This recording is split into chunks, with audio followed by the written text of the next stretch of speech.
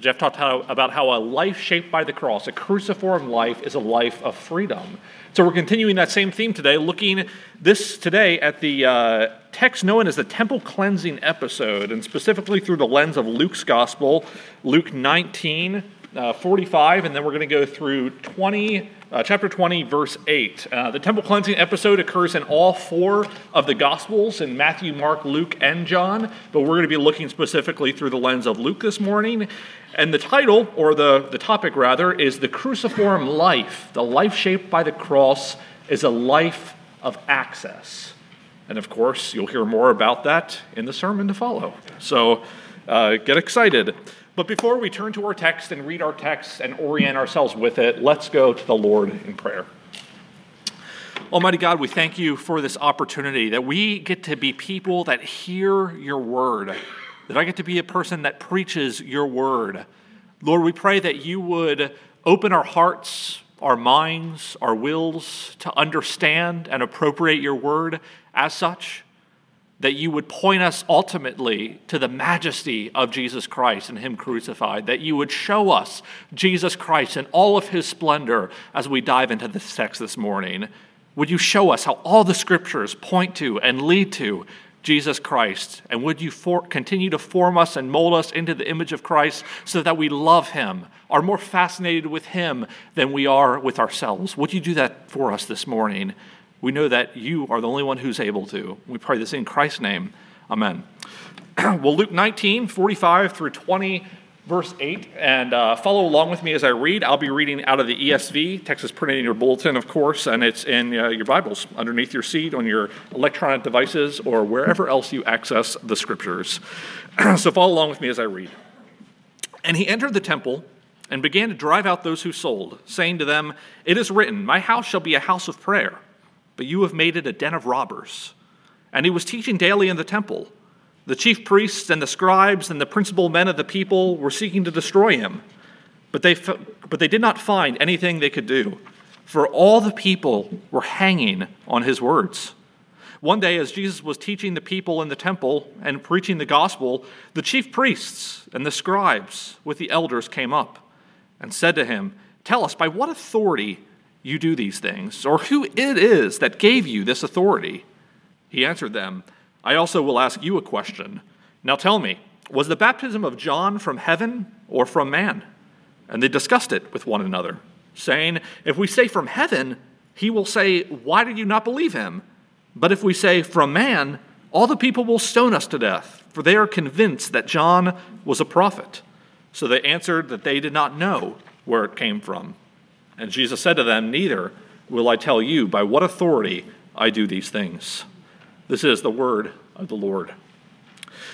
Well, if we were to go back in the beginning of Luke's gospel and sort of run through the entire narrative of Luke's gospel again, one thing we would find is that the temple, the Jerusalem temple, occupies a significant role in Luke's gospel. For instance, all the way back in chapter 1, right after the first four verses, which are the prologue or the preface to Luke's gospel, events right away are immediately centered in the temple. We have Zechariah who's offering up prayer and incense in the temple, and the angel Gabriel appears to him and tells him about the birth of John the Baptist, who would be his son, that's on the horizon. Then in the next chapter, chapter 2, towards the end of that chapter, after Jesus' birth, Jesus as an infant is taken to the temple by his parents and presented in the temple. And we hear this beautiful prophetic expression of praise on the lips of Anna and Simeon. And then the very next section of Scripture, Jesus is a 12-year-old, and he's in the temple, apparently has wandered off from his parents. And when his parents find him, Jesus says to them, "Why were you looking for me? Did you not know that I must be in my Father's house?" But curiously, following chapter 2 and following that single incident, Luke tells us nothing else about Jesus in his Father's house. He's not in the temple again until the event that we're looking at today, known as the temple cleansing episode. But this time, which is pretty clear from the outset, when Jesus arrives in the temple, he doesn't arrive as an eager pupil. He doesn't arrive as somebody who's ready to learn and sit at the feet of teachers. He doesn't arrive as meek and mild Jesus. If we're honest with ourselves, the way that Jesus is portrayed in this temple cleansing episode flies in the face of many popular conceptions of who Jesus is, and perhaps even how we ordinarily picture him. He comes across kind of angry, doesn't he? I don't know about you, but if somebody went into the narthex right now and started flipping over tables and ripping up sign-up sheets, I wouldn't think they were the most mildest person out there. Perhaps this picture of Jesus in this text even makes us a tad bit uncomfortable or uneasy. And we'll talk about that in a few minutes. But the first question persists. Why was Jesus so upset? What led him to enter the temple in the manner that he entered the temple and start turning over tables? Well, in short, the problem was that the temple, which was the place where people would go, God's people would go to draw near to God. It was the place where they would go to offer sacrifices, to be reminded of their forgiveness of sins in and through this ultimate sacrifice of Christ that would come. This place of access to God had become utterly corrupted by the priesthood of the day. Looks, though, can sometimes be deceiving because on the outside, the temple was marvelously adorned. In chapter 21, just a chapter after the text we're looking at today, Luke gives us this narrative aside that many were looking at the temple and they were remarking about how the temple was beautifully ordained with noble stones. The Jewish historian Josephus, in one of his works, he gives us this beautiful description of the temple. And he talks about how the temple was overlaid with this gold of great weight all around the temple, such that when the sun came up on the horizon and it struck the temple, it almost looked like a snow-capped mountain, at least the way that he describes it. And yet, despite the beauty and grandeur of the Jerusalem temple, the inside was a rotting mess of hypocrisy and corruption. And we'll talk about some of the specifics at play in the first century and sort of the first century priesthood and temple cultus. But in the place where it was the priest's duty to be intermediaries or representatives of the people, to help the people worship and enjoy God, in the place where it was their duty to help people find access to God, instead, the priesthood was erecting barrier after barrier that only served to bar access to God. They were more focused on capitalizing off the spiritual needs of others than showing forth the grace and the mercy of the God of the covenant. Now, we're going to take a look in a minute at the situation that was at play in this first century context. And my suspicion is that the more we look at the situation at play and the more we start to wrap our minds around what was really going on, my suspicion is that we'll be prone to think, how dare they? That priesthood of the first century, man, oh man, they were corrupt people. And they were. But I think that when we really get to the heart of what the priesthood of the first century was doing and what Jesus calls them out on, I think we'll discover that functionally speaking, we're not immune from similar problems. You see, whenever you and I functionally pursue God or access to God through other means than the God-ordained means of Jesus Christ and Him crucified, whenever we add on to Jesus Christ our morality or our resume or our devotional life, and the list could go on and on and on, we're not only erecting barriers of our own making, but we're also presenting a picture of God to the outside world just like the priesthood did. We're presenting primarily a picture of God who is far off and virtually inaccessible. A picture of God who wants us to behave and get in line before we belong. But that's not who God is. And in this way, Jesus' temple action and his subsequent speech challenges not just the regnant priesthood of the first century, but I think it really challenges you and I in some pretty substantial ways. It challenges us by taking our eyes off of ourselves and drawing them to Jesus Christ and all of his splendor and majesty. And it teaches us that the cruciform life, a life that is shaped by the cross, is an access life. It's a life that freely communes with God and a life that holds Jesus Christ up as the only means of access to God. And so I want us to focus on three things pertaining to the accessed life that I believe this passage teaches us about. So not two things, not four things, three things. Of course, right? Predictable. I love surprising you guys. These three things that we're going to focus on are the barriers of access, a vision for access, and the person of access. And Jesus leads us down this road when he tells us barriers of access that the first century regnant priesthood were erecting. He gives us a vision for access, what the ideal of the temple, what the temple was supposed to be. And then he shows us, spoiler alert, himself as the person of access. So first things first, we find in this passage that through the temple cleansing episode, Jesus indicts man-made barriers of access to God that have been erected. And I'll say at the outset that there's two ways we could look at this point. On the one hand, the reality of sin and the very existence of a temple in the first century and before presupposes that apart from God's initiative, we have no access. Our sin is the primary barrier to access, but it's a barrier that the covenant God in his grace and mercy has seen fit to overcome. And this is what the entire sacrificial system of the temple and even the temple itself foreshadowed in the Old Covenant. The entire system looked forward to the blood of Christ offered for all time, the single sacrifice for sins. So when we talk about barriers to access, that's the primary undergirding presupposition of all of this.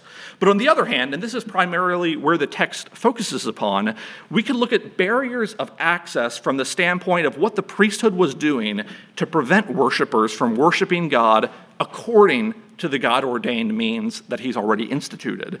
And this is what shapes Jesus' action in the temple. The God-ordained means for his people to worship were being undercut time and time again by the priesthood who were essentially preventing access. Look with me at the text for a moment. The first barrier we read about is in chapter 19, verse 45, when Jesus entered the temple and he began to drive out those who sold.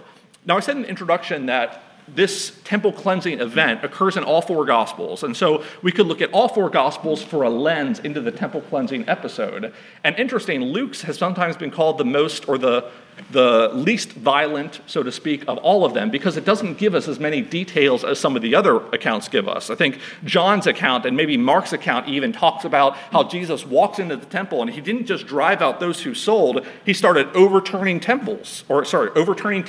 There we go. And then where he was standing in the court of the Gentiles, and we'll talk about that in a moment, and I'd like to imagine what this looks like. I can't quite wrap my mind around it, but apparently Jesus was standing in the court of the Gentiles and he was preventing people from using the court of the Gentiles as a shortcut through the temple. So, whatever that means, Luke's account, though, tells us right at the outset that Jesus drove out those who sold. And this is a reference to a pervasive practice that developed in the first century, whereby the court of the Gentiles, so the court of the Gentiles was this place on the outskirts of the temple precincts, and it was the only place where Gentiles and God-fearers, those who were not part of Israel, it was the only place where they could go in prayer and meditation and worship God. They couldn't go any further than that, but they did have a place designated so that they could go for worship. But Jesus, when he's telling us that he drove out those who sold, what he's referring to, or what Luke is referring to, is he's telling us that this place, this court of the Gentiles, had apparently become overrun by merchants, by those who were selling sacrificial animals that were bought in the thousands to come into the Jerusalem temple during the Passover week. There was a great need during the Passover week because you had pilgrims coming in from all over to worship and to offer sacrifice at the Jerusalem temple. So Luke is telling us that these merchants set up in the court of the Gentiles because it's a convenient place to set up, and all of these animals are being sold in the court of the Gentiles. And moreover, they're being sold at inflated rates. Second, in order for worshipers to pay the required half-shekel temple tax, that's a tongue twister, they would have to exchange their Roman currency. So they would come into the temple with their Roman currency, and they'd be required to exchange, much like you're going to a different nation, they'd be required to exchange their Roman currency for whatever the currency was that they had to pay in the temple tax. And so apparently the money changers who were also set up in the court of the Gentiles were they would exchange, but they would do so at such exorbitant rates that it would basically bleed dry the worshipers. And this entire commercial engine, this entire commercial enterprise which was existing in the first century was underwritten by the high priests of the day. The Jewish historian, again, Josephus, tells us that he talks about Ananias, the high priest Ananias, in one of his works, and he calls Ananias a great hoarder up of money. He says that Ananias apparently orchestrated with other of the chief priests this system whereby they would rob some of the lower priests of their tithes that were due to them and their food that was due to them, such to the point that many of the priests died because they were hungry, especially the older priests. And this whole system was underwritten by the high priest. So Jesus is entering a context where there's one-upmanship throughout the entire priesthood. The priests, the high priests, and this entire commercial engine is robbing people of access towards God. These people are being exploited. These pilgrims that are coming to Jerusalem for the Passover can't even afford to offer sacrifice. They can't even afford to participate in the God-ordained means that God has set up for them. And then furthermore, the only place for Gentiles to gather and worship God has been completely overrun and overtaken by this commercial engine. Can you understand why Jesus is maybe a little bit upset at this? You see, the temple leadership and the priesthood, they were called to be a bridge. They were called to be representatives between God and the people.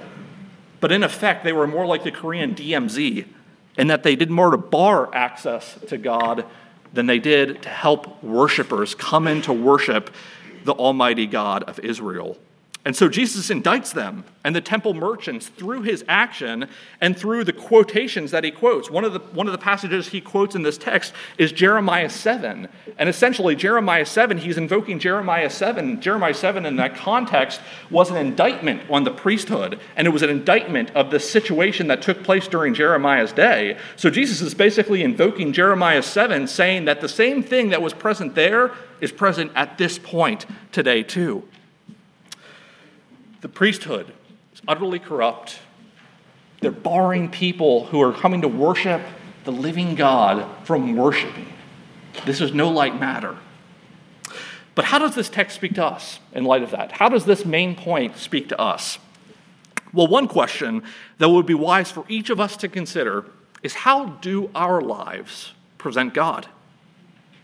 You see, even though the Old Testament office of priest is no longer operative, because Hebrews tells us and we confess that Jesus Christ is the great high priest and the entire office of priesthood, there is something called the priesthood of all believers that flowed out of the Reformation, in that sense that all of us as believers in Christ, we have a sort of priestly function to play, in that we don't need a mediator to access God, because through Christ is the great high priest. He is the mediator. We don't need a human mediator to access God. The priesthood of all believers also tells us that we have a role or responsibility of showing the grace of God in our worship to the nations. This is exactly what Peter gets at in 1 Peter chapter 2. 1 Peter 2:9, where Peter tells us, he calls the church, you are a kingdom of priests. We are a kingdom of priests. But we're a kingdom of priests for a purpose. And Peter goes on to say, you are a kingdom of priests so that you might proclaim the excellencies of him who called you out of darkness into his marvelous lights. You see, one of the goals or aims for us, as we'll say mini priests, so to speak, is to reflect the grace and glory of God in our lives. So the question arises, do our lives reflect the excellencies of Jesus Christ? Do our lives reflect the grace and mercy of Jesus Christ? Or are we, like the priesthood, unknowingly erecting barriers of various sorts that prevent people from seeing Jesus Christ and him crucified? Now, there are, of course, endless ways that we could go about asking ourselves specifics and dissecting maybe our own hearts in regard to that question. But one way I think that we erect barriers in our lives is through our lack of forgiveness.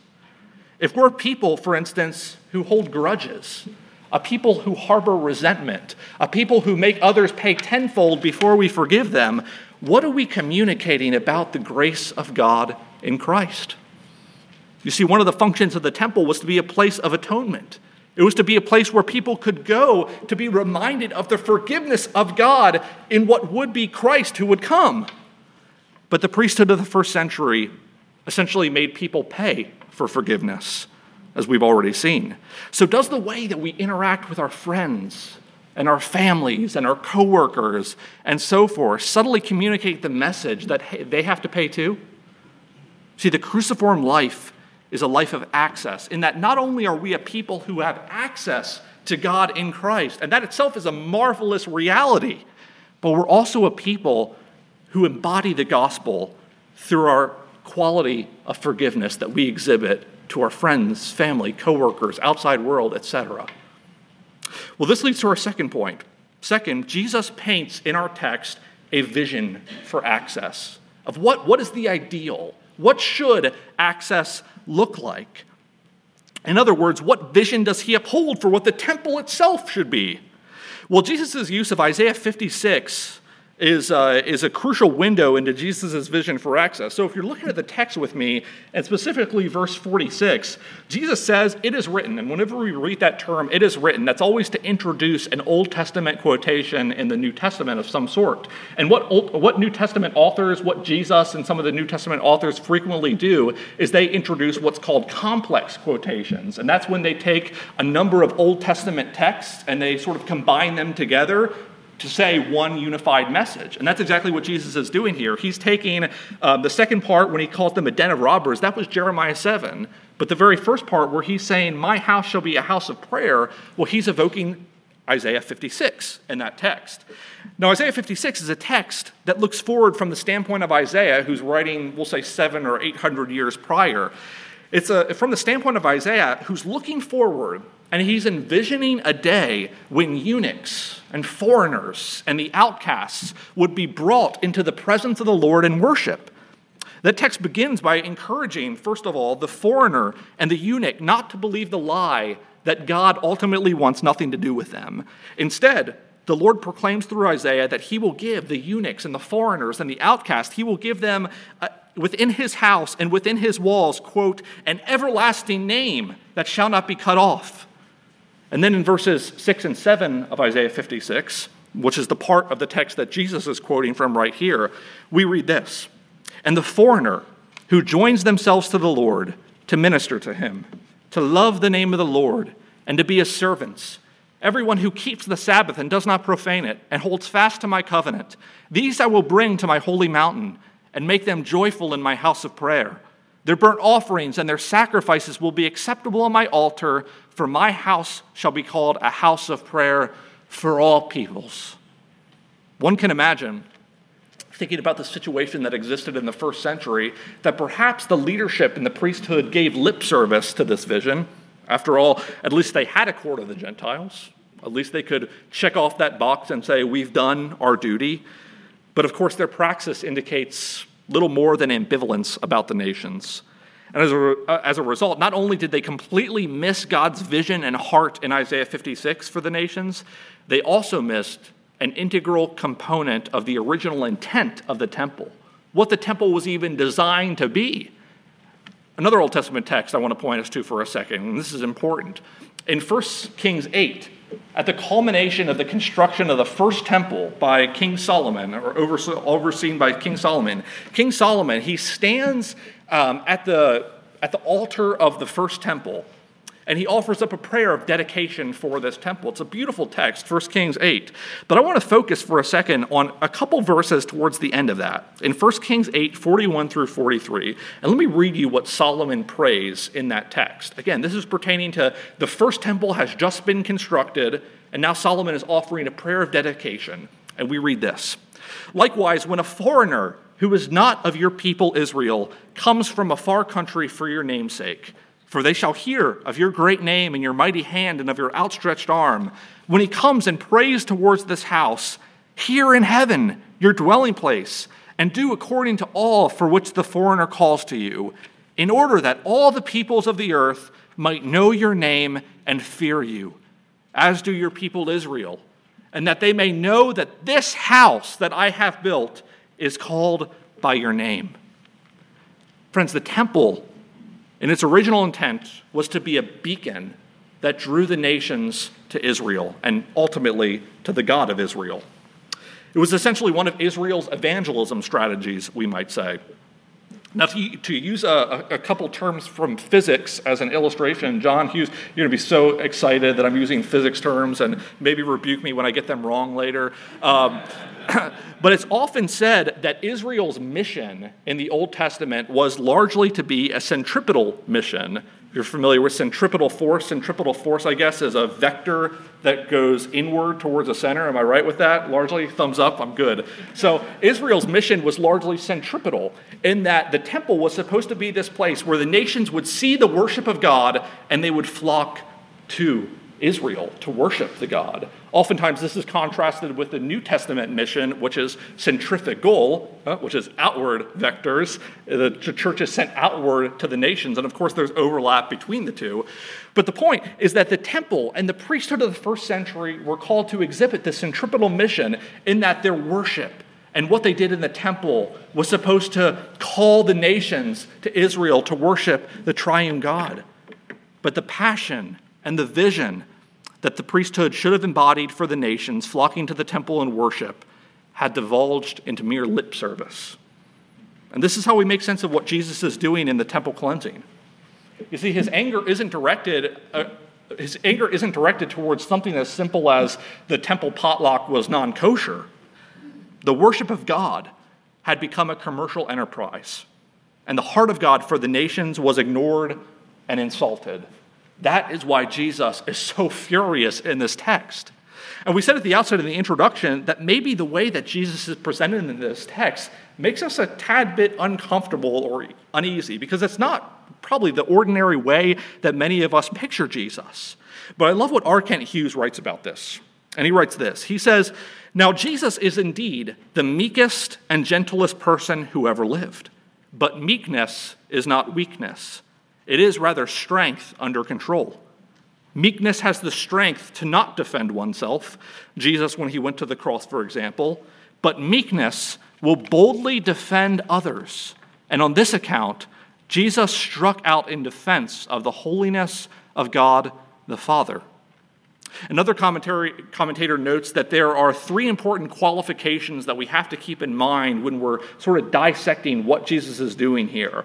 First, this commentator writes that Jesus' anger is always other-centered. I'm sure we could invoke a panoply of other gospel texts to show that. Second, he only gets angry when compassion or faith is blocked. And then third, Jesus' anger does good. It aims for the well-being of those that don't have a voice. You see, Jesus is utterly passionate about others. First and foremost, the glory of God, but then also the well-being of others. So friends, what are you most passionate about? What angers you or moves you to tears more than anything else? That's a question I know I need to ask myself too. Because for Jesus, it wasn't his own rights and it wasn't his reputation. It was the honor and glory of God and God's desire for the outcasts and the foreigners and the nations to come unto him in freedom and in worship. Are you that passionate for the lost? Are you passionate for the down and out?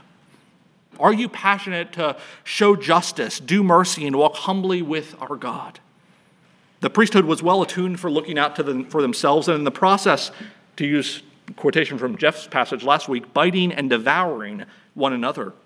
And friends, that's really the only outcome when ultimately all we're concerned about is ourselves. Relationships will be destroyed. They'll become a game of one-upmanship, just like they were for the priesthood. But what does it look like to give richly of ourselves, just as our Lord Jesus Christ gave richly of himself, without insisting on our own rights or self-interests? What does that look like? Are we passionate about that? The cruciform life is a life that continually dies to self for the sake of others. And then third main point, Jesus is the person of access. So look with me what Jesus immediately does after his temple cleansing episode. We read this in verse 47 where it says, after he did all this stuff, and he was teaching daily in the temple. He was teaching daily in the temple. He stands in the temple, apparently, turns it into his pulpit, and he starts teaching. But this is no innocuous action, as it might seem at the outset. This is the Lord who, in fulfillment of a text, Malachi 3:1, last book of the Old Testament, this is the fulfillment of that passage where the Lord has suddenly come back to his temple in order to refine it. And in the process of occupying the temple, Jesus is communicating something even more significant. He himself has become the new temple. He has become the person of access. I love what one commentator says. He says that the scriptural reality here was then and still is that the true temple has come into the temple. And now, as Jesus occupies and teaches in the Jerusalem temple, we're given a clear indication that he is now the person of access. What the temple failed to do in the Old Covenant, Jesus himself would do in the New Covenant. He is the very presence of God, the radiance of God, the radiance of the glory of God, and the exact imprint of his nature. Whereas the temple and the priesthood were but a shadow of that, Jesus is the real deal. And as a result, Jesus Christ has become and is the only means of access to our God. But now another wrinkle into the narrative arises as we proceed on to the first 8 verses of chapter 20. What gives Jesus authority to make these claims? What gives Jesus authority to claim not only that the priesthood is corrupt, not only God's vision, but also that he himself is the new temple? What gives him that authority to declare such a thing? That's the question on the lips of the scribes and the priests, chief priests, and the elders as they come up to him in chapter 20, verse 1. Now, the simple answer for Jesus when he is confronted with this question right off the bat, the simple answer would, of course, for him to say, well, I give myself that authority, and then maybe drop the mic and walk away. But he doesn't do that, does he? No. To do that, he would be entirely correct if he did that, but to do that would be play right into the trap the leaders have set for him. So Jesus, in his quick-wittedness, he sets a trap of his own by raising the stakes and bringing in his forerunner, John the Baptist, into the equation. John the Baptist, who we haven't seen since chapter 3, and I guess since chapter 7 in Luke's gospel. Jesus is bringing him into the equation once more. You see, John the Baptist, he was beloved among the people. It would have been catastrophic for the chief priests and the elders and the scribes to say that John's baptism was a scam. It's just a scam. For them to say that would have been catastrophic. Furthermore, it could have even cost them their lives. Because to call a real prophet a false prophet brought the punishment of stoning. That's why the chief priests and the elders and the scribes say in this text, well, if we say that he wasn't a prophet or his baptism wasn't from heaven, then they'll stone us. That was a very real deal. They could have lost their lives for saying that. But if they admit his baptism was from heaven, they're also revealing their own sin in failing to respond to Jesus in the first place. And moreover, and even more crucially, if they say that John's baptism was from heaven, then they're also affirming that Jesus is the Messiah, because that's exactly who John the Baptist said that Jesus was. So what a bind they find themselves in. So times like this, I wish I was as quick-witted as Jesus on my feet. But there's also a tad bit of irony in this text and in this back and forth between the two in here. How in the world could those who were incompetent to judge John the Baptist, who say, well, ultimately we don't know, how could those who were so incompetent to judge John the Baptist ultimately sit in judgment over Jesus? But that's precisely what happens, isn't it? As one commentator put it, as seemingly uncertain as they are about John, they would be quite dogmatic about Jesus. Jesus' claims were too much. He undermined the entire temple industry. He undermined the way that the temple priesthood was making their dough, so to speak. In their eyes, the only appropriate action for Jesus was death. And in that sense, the shadow of the cross and the shadow of Jesus' impending death hangs over this entire narrative. Spoiler alert, that's where the text leads us, right? To the crucifixion, to the cross. But it ultimately leads us to the resurrection too, and to the victory of God in Christ. And so at the same time we read about death and the impending death that is on the horizon, how the cross is on the horizon, we can't forget that the victory of God in and through the cross is ultimately intricately bound up with his death. And in the very next passage, Jesus tells us this. He tells us through another quotation from Psalm 118, where he says that the stone the builders rejected, ultimately pointing to himself, the stone that the builders rejected has become the cornerstone. The rejected, humiliated Son of God would also be the victorious King, the true prophet, and the great high priest who becomes for his people the true temple and the only means of access to God. The temple in whom the full measure of God's people are bound up in. Jew, Gentile, slave, free, eunuch, etc., are all built up in Jesus Christ and joined together into a dwelling place for God by the Spirit. That's language that sort of echoes Ephesians 2, where Paul tells us that Christ is the cornerstone. Same word that's used there in Ephesians 2 that's used here. Christ is the cornerstone, the true temple in whom God's people are brought together as one in Christ. We find something about the vision of the church in that. That the vision of the church isn't that we would be a bunch of individual, scattered, inward-looking people who do their own thing and pursue their own vision. It's that we would become one in Christ. And together as the body of Christ, we're invited and freed in Christ to bring all that we are to our God because we have access in Jesus Christ. We can bring the raw material of who we are. We can bring our doubts, our fears. We can pour them and lay them at the feet of Jesus because he is the only means of access to God.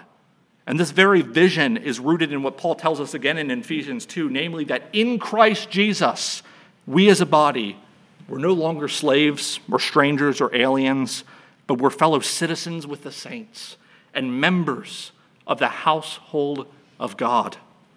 In Christ, friends, we're given access to God in Christ, but we're also given a new family too, the church.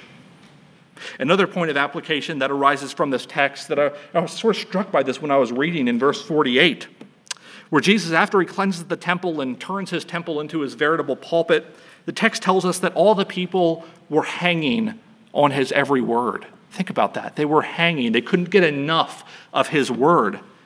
If Jesus is really who he claims to be, Jesus really has the authority that he claims to have in this text, then why would we hang on any other word?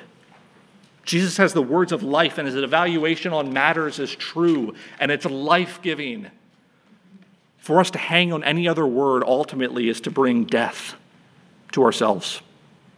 We see in here that the cruciform life, then, is a life that recognizes the person of access as Jesus Christ, listens intently to the person of access, all within the new temple, the new family, the church that he has erected in and around himself for the glory of God.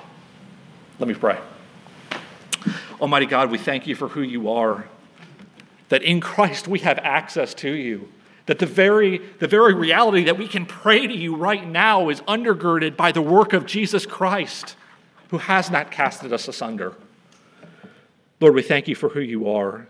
Pray that we would partake in our identity as children of God in Christ, and that we would freely commune with you in light of that incredible reality, knowing that you haven't cast us asunder, that we are your people, and you are indeed our God in Christ, in whose name we pray.